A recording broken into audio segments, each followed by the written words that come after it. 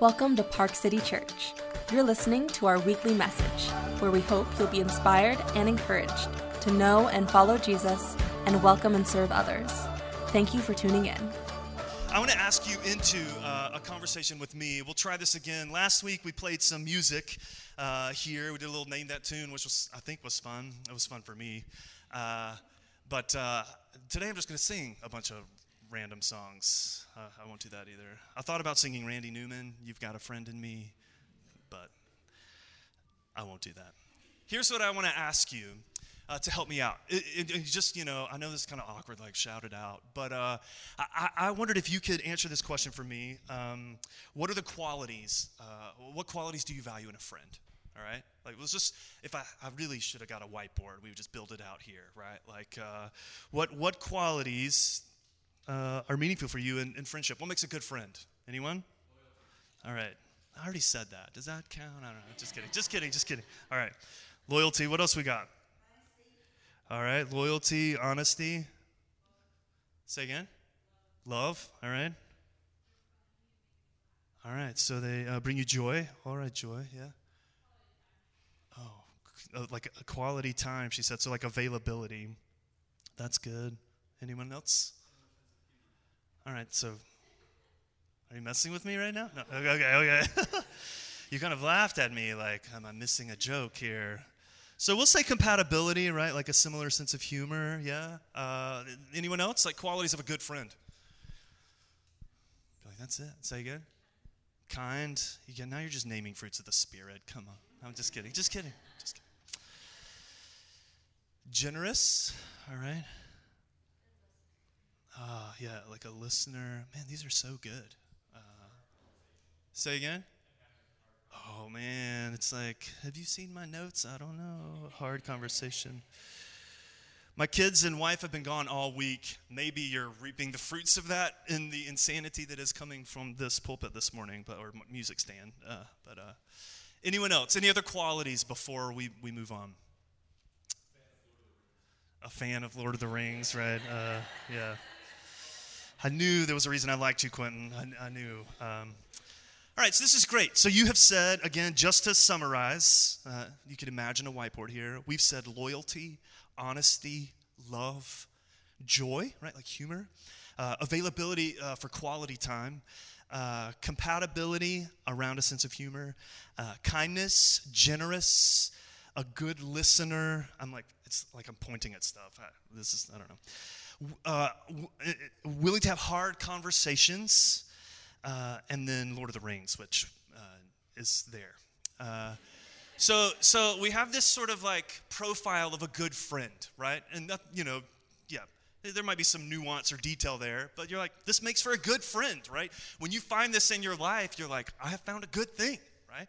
And when you are this for someone else, typically you probably pat yourself on the back a little bit, right? Like, this is a good friend. So now I want to take us into Proverbs for just a moment. And as I've said, Proverbs, gives us sort of like it's singular bits of wisdom as you move deeper into the book. And we're not going to see everything it has to say about friendship, but I just want to give you a sample of some of the Proverbs about friendship. So are you ready? And I think they might be up here. I know it's a long way from this side of the room. This projector had some issues this morning, so we're resolving that. But Proverbs 17:17, a friend loves at all times, and a brother is born for adversity. All right, so we have love here. We have staying power here, which came up in our sort of profile, right, that there is availability and commitment over time. So how about this? Proverbs 27:17. As iron sharpens iron, so one person sharpens another. I think maybe tucked in here is a bit of that bit of like honest conversation, that there is something in a good friend that changes us, that shapes us. Or more explicitly, Proverbs 27:6. Faithful are the wounds of a friend. Talk about honest conversations. Here it is. Faithful are the wounds of a friend. Profuse are the kisses of an enemy. Right? You can unpack that one later. But 17:19. Okay, just a couple more. Whoever covers an offense seeks love, but the one who repeats a matter separates close friends. Well, I feel like what you hear here, whoever covers an offense, this is forgiveness, this is kindness, this is love in a really practical expression, right? Love seeks love, which you guys named as a quality of friendship. Whoever covers an offense seeks love. But if you repeat it, right? If you repeat it, you've broken the friendship. And then lastly, 18:24. A man of many companions may come to ruin, but there is a friend who sticks closer than a brother. Right? A phrase we often use and pick up to perhaps makes you think of Jesus. But there is in this proverb the sense that you can go through life with kind of a large social circle, which is great. But there is something about friends that are that are going to stick with you. The sort of implication here is through adversity, as we've already read, that there is this kind of loyalty, this presentness that lasts. So I'm hoping it's clear. What I want to suggest is you guys gave us a profile of friendship, things you value in a friend. We've seen just a hint of what Proverbs says. This has all sorts of other things. It might not say friend directly, but all sorts of things about the nature of how we relate to each other, how we speak, how we use our words, which we'll see later, how we relate, and that have implications for friendship. What I hope is apparent is that there's clearly a lot of overlap, right? In the things that you said, right? Love, loyalty, honesty, making each other better, a generous kindness that forgives and overlooks offenses. Many of the things that you said, here they are. Surprise, right? In God's wisdom for your life and mine around the theme of friendship. Which I want to suggest to you takes us right back to where we've gone over and over and over again in Proverbs. That God's wisdom for your life and mine is clearly more than an issue of knowing what makes for wise, in this case, friendships up here. Right? You guys, we just said it, all of these qualities that we know, right? That you have experienced them, you know this makes for good friendship. Right? And here it is in God's wisdom for us. He's telling us, he's affirming those things for you and me. And what it suggests to me, and I think should suggest to all of us this morning, right, is that clearly the question of what good friendship looks like and how to live it is more than just knowing. Right? It's with God's wisdom in this case, not just an intellectual thing. That there's certainly, right. Otherwise, why would it be so exceptional? Right? Why would we see it in a story like Frodo and Sam? In my case, maybe it's, I don't know, what's another buddy movie? Toy Story. Say again. Oh, yeah, Buzz and Woody, right? I don't know what the context is for you, but why when we see it in a really sort of beautifully depicted way does it move us so? Why does it feel so exceptional? Why in your life or mine, when we find a friend that exhibits these qualities, does it feel like an exception sometimes more than a rule? Or why in your life, I'll say in my life, why when I fall short of this for people do I feel it oftentimes acutely? Or, right? If it were simply knowing, right? We know this, yet repeatedly it seems broken in my life. I think because Proverbs suggests to you and me, because it's a heart thing. Our hearts are broken and bent, that God's wisdom for us lives and flows from here more than just here. And I hope to illustrate that here in just a moment. We're going to look at one proverb in just a moment here in particular. Just in reflecting on friendship, I've been reading a little bit about it and I'd come across some guys chatting about friendship in middle-aged men, which I think is me. I don't know. But, okay, deep breath. But just talking about how hard it is, right? And it was an interesting sort of depiction of culture. But they referenced, and perhaps you've seen it, John Mulaney, the comedian, who is, I think, younger than me, and writing about his father and the nature of friendships in his father. So maybe a generation or two, older than me. He's kind of writing about friendships there. And I thought it was interesting. Maybe you've seen it. But he says, right, my dad has no friends, is what he says. And your dad has no friends. And if you think your dad has friends, you're wrong, right? You're wrong. Your mom has friends, and they have husbands, right? those are not your dad's friends, right? This picture, this admission, I think, this admission that this space of life that seems so obvious. We know what makes for a good friend. We know we need depth. Even if we're introverted, we know, like, I need the value of community and good friends. Why is it so elusive? Like, man or woman, right, stage of life, irregardless, so often, and I know that I know this isn't always the case, but so often, why is it so elusive? Well, I'm going to look at one proverb that I think will help us, and it's Proverbs chapter 20, verse 6. I keep pointing up here. It's not up here. Proverbs chapter 20, verse 6. Oh, it is up here. Look at there, man. Oh, goodness. This is what it says.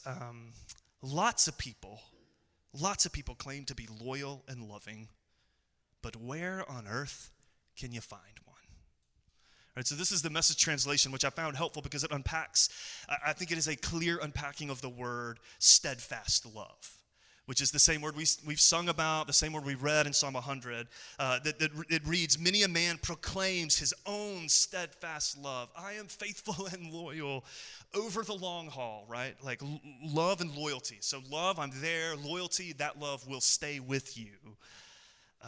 But a faithful man, who can find, right? Lots of people claim to be loyal and loving, but where on earth can you find one? I'm gonna throw my children under the bus for a moment. I have twin daughters who are 8. They are not in here to defend themselves, and here we go. They've been out of town all week. They left last Saturday. They came back yesterday. Jess took them to visit cousins in Georgia, and it's a bunch of girls all their age with their aunt and their grandmother there, like just granny. It was a big, girl party, so I understand why they left me behind, and I'm okay with it. But in the build-up to this trip, man, they were effusive with their love for me. Daddy, we love you. Daddy, we're going to miss you. Daddy, we want you to come with us. I'm like, no, you don't. Daddy, and then they finally admitted, just for the travel, right? Right? Like just on the plane and stuff, we like to have you around. I'm like, okay. Daddy, we miss you. But then this, Daddy, we'll FaceTime you every night, right? How many nights did we FaceTime, you ask? 0, right? 0, right? The wisdom of Proverbs. Lots of people claim to be loyal and loving, right? We love to push our steadfastness forward. I am here, right? But, who can find it anywhere on the earth, right? I don't know. It just makes me think about friendship, right? Here in Proverbs. I think this gets to the heart of the matter, that the issue with friendship is not knowing what makes for a good friend. It's acknowledging that our hearts are broken and bent on ourselves. In this case, just maybe thinking better of ourselves than we really are. I am a good friend in this case, right? But acknowledging that our hearts are bent on ourselves, which I know perhaps sounds like a broken record. We've said it every week, I think, that we've talked about Proverbs, but here it is again. We want to know what it's like to be a good friend in the world. We want to know what it's like to have good friends. Wow, man, the heart is intimately involved and broken in that process. I want to give you another example. I was reminded of the movie Hook. That's a story of friendship and other things, right? It's kind of the Peter Pan story, a classic from many of you from your childhood. The one Robin Williams plays Peter Pan in this movie. But there's the scene in the movie where he's back, he's old, right? He's old. And I think it's with the Lost Boys, and they're trying to they don't see him there, right? Like, is this Peter Pan? And there's the scene where somebody gets in his face, if you remember, and sort of like pulls his skin back and like, right? And then he says, there you are, Peter, right? Do you guys remember this scene? I'm just probably doing it an injustice. There you are, Peter.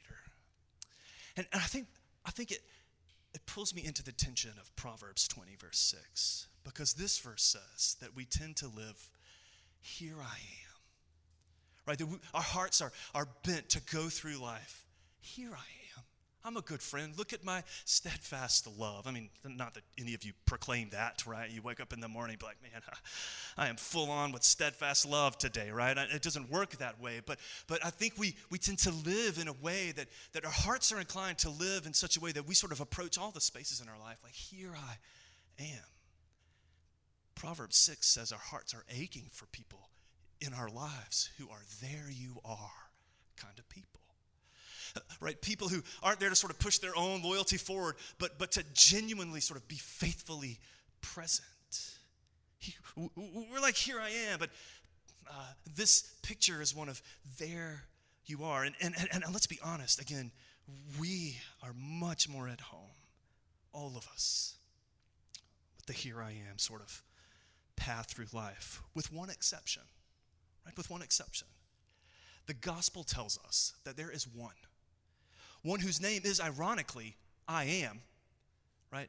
Yet who repeatedly shows up in the world saying, there you are. Right? One whose name he gives to Moses, I am. But in the context of that sort of revelation of who he is, says, I am with you. There you are. We see it in the garden at the beginning of the story. Things have gone terribly sideways for Adam and Eve, hearts bent on themselves, and yet God shows up in the cool of the day. There you are. Or a little bit later in the story, Jacob running, lived deceitfully, sort of built his life, and he's running from his brother, and on the way, God just shows up and says, there you are. There you are. Changes the trajectory of his life, becomes his friend. Changes his name to Israel. Moses, as we've mentioned, at the burning bush. Moses who says, I don't belong here. I'm an imposter. I didn't belong in Egypt. I tried to be a Hebrew, and that didn't work, and now I'm running in the wilderness. God shows up and says, I'm going to send you back. Says to Moses, there you are. And story after story. Some of you guys have been reading the Old Testament. Story after story, the people of Israel. Over and over again, going sideways, hearts wanting to say, here I am. God repeatedly showing up and saying, there you are. And then he did it in Bethlehem, in a manger, right? There you are, right? Coming to be with us. Jesus, page after page of the Gospels, to people who had been overlooked, pushed to the sides, aching for someone to see them or notice them. Jesus repeatedly, there you are. There you are. And then on the cross, to all of us lost in our sort of self-promoting hearts, right? Somehow Jesus shows up in that moment again and says, there you are. And gives us the steadfast love and the forgiveness that covers over all kinds of offenses that Proverbs told us was a part of real friendship. So sure, right?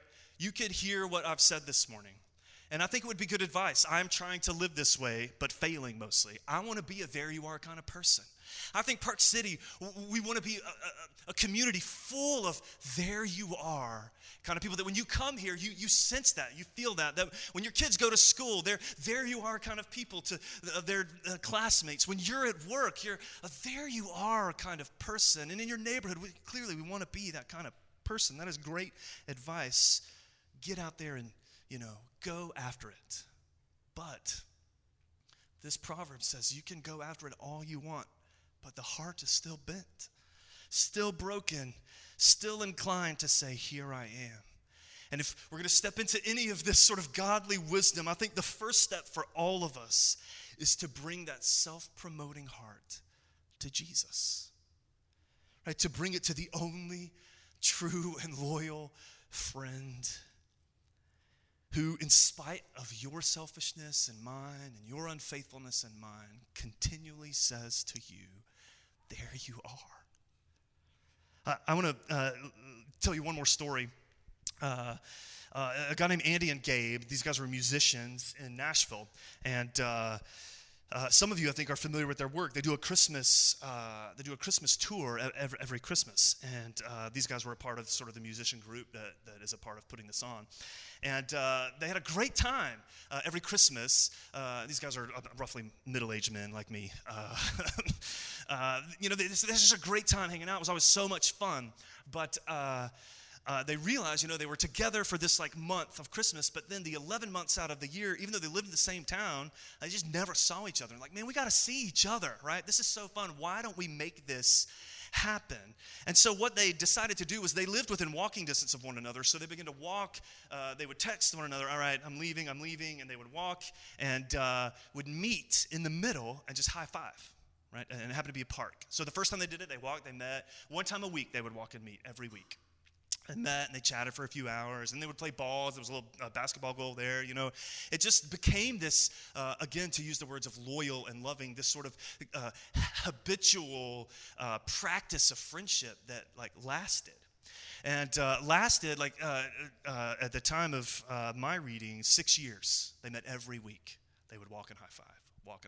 Sometimes life was too busy, so they said they created all sorts of things. Like pretty early on, it grew into, I was going to try it, but I'm holding a mic, like a clap, snap, and a handshake, right? They'd be, walking along, and sometimes too busy to chat, so, they all sorts of playful rules. They didn't want the awkward thing of like, we got a high five, and kind of, so they would pass each other and not acknowledge each other. These are grown men, mind you, and not acknowledge each other. 20 steps once they pass, then they turn around, and they'd be like, oh, hey, there you are, and then high five, snap, clap, high five, and then just keep going because they wouldn't have time to talk. But this habitual practice of friendship. At some points it grew. They talk about their birthday party, or one of them had a birthday, and their friends came with them. And so it was a whole line of people. I'm picturing good game, right? Like people wanted in on this kind of, again, because it's so exceptional, right? This, even in this small way, this sort of loyal, ongoing practice of faithfulness and kindness and joy, all in a high five. Well, a journalist, I think by the name of Julie Beck, was writing in The Atlantic, and she's doing a series on friendship.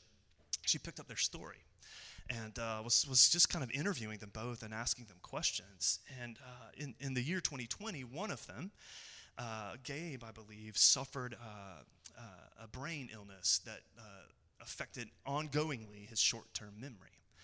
And which means, so they talk about, they get into this moment, and they're in the hospital, and so he didn't remember any of this, right? Continually had trouble, remembering any of the high five. And Andy tells the story that in this interview with the journalist that it was his turn. He spent the night in the hospital with his friend Gabe to give his wife a break. And, they were in there, and, like, do you remember any of this? He's like, no, and those kinds of conversations. But at one point during the night, Gabe was going to get up to go to the restroom, and Andy, his friend, said, hey, man, when you come back, I know this won't, like, register with you. I'm going to give you a high five, okay? I'm going to, like, walk towards you when you come back, and I'm going to give you a high five. And, again, I'm not going to do justice to the story. You can read it. It's moving. But so, the guy's like, okay, whatever, man. And so he gets up to do it, and he comes back, and Andy stands up to high five. And instinctively, Gabe does the snap clap. Like, they hadn't talked about it. Then, does the snap clap. Like, his body, remembered. His body remembered the effects of steadfast love. Right? It wired into him. Right, his body remembered, and which was just moving. So he talks about, Andy's like, I just cried, I couldn't believe it. We hadn't talked about it here. They're still working through it, right? But in the interview, what I want to share with you this morning, Julie Beck sort of leans into this bit of their story, is asking them questions, and she asks a question that has just lingered with me. She says to them, it's interesting that you have this special sacred tradition, right? You guys are just, the habit of friendship is changing. Now their families are together all the time. He's an uncle to the kids, right? It just, this simple practice of loyal love on a really small scale has, changed their families. And now walked with them through really difficult things. She's like, I'm interested that you have this special sacred tradition that you're carrying on that for a while, one of you couldn't even remember. Right? And then she turns to Andy and says, Andy, did you feel like you were remembering for both of you? Did you feel like you were remembering for both of you? I want to suggest to you this morning that is the gospel. That Jesus shows up again and again in your life and mine, saying, there you are, doing the remembering for both of us. Right? That Jesus shows up in spite of my wayward and unfaithful and selfish and selfishly self-promoting heart. Jesus does the remembering for both of us. His steadfast love, his loyal love. He shows up again and again. Every time I bring my selfish heart to Jesus, every time my self-promoting heart comes into his presence, I find the one whose love and faithfulness is that of a friend who sticks closer than a brother, a friend whose mercies are new every morning, who every time I come renews his promise to me. It's okay. I know you blew it, but I'm doing the remembering for both of us. My mercies are new. A friend who just repeatedly shows up saying, there you are, who just keeps coming back like the psalm told us this morning, who is good and whose love endures forever. Forever. His mercy meeting you and me again and again with a warm and a welcoming, there you are. So I don't know where you are this morning. Well, you're here or watching online, but you are here. And maybe you're here and painfully aware of the unfaithfulness in your own heart. Maybe it has been, you felt it in your friendships. Maybe you just feel it in your faith, in your walk with Jesus. Maybe you feel like God couldn't possibly show up in your life again. I want you to hear him say to you this morning, there you are. There you are. And I want to invite you, in spite of the waywardness of your heart, to hear the good news that it's not your faithfulness that makes the difference. It's his. That his mercies to you are new every morning, and they are being renewed to you now, this morning. And wherever you may be in the friendship journeys of your life, right? To let your hearts rest first in the hands of the truly faithful one, to hear him say again and again, if you're ever going to be a there you are kind of person, it starts by bringing your heart repeatedly into the presence of the one who says it every day to you. I want to invite you guys to stand. I want to pray, and then we're going to close with a hymn, really, that reminds us of Jesus' faithfulness. Will you pray with me? God, we love you, and thank you for your goodness. Thank you for the gospel, that it is by grace we have been saved. It is your faithfulness, Jesus. Your faithfulness that time and time again continues to show up in my life and say to me, there you are. I pray that you would do that for everyone here, people watching online, God, community, parts of our community that aren't even here this morning, but that are still in need of your grace in their life. God, that you would show up and they would hear you say to them, there you are, that you have done the remembering for them. And God, I pray that Park City would be a community where the ripple effects of that life-changing, even as we see in a small scale, God, with these friends, but that the ripple effects of that life-changing faithfulness on our hearts would make us a church and a community, God, that expresses that same steadfastness to others, that enables us in our homes, with our kids, God, with our neighbors, with our coworkers, with our family members, God, with strangers, with cashiers, God, with people we meet in the community, God, that wherever we are, because our hearts are at rest in your gracious invitation, we'd be able to say to others, there you are. And that in that moment, Jesus, they would hear the invitation of your Son. We ask it in his name. Amen. Will you sing with us? Thank you for listening to the Park City Church podcast. To learn more about our church and or to find ways to get involved in our community, visit us at parkcitykc.com or follow us on social media at parkcitykc.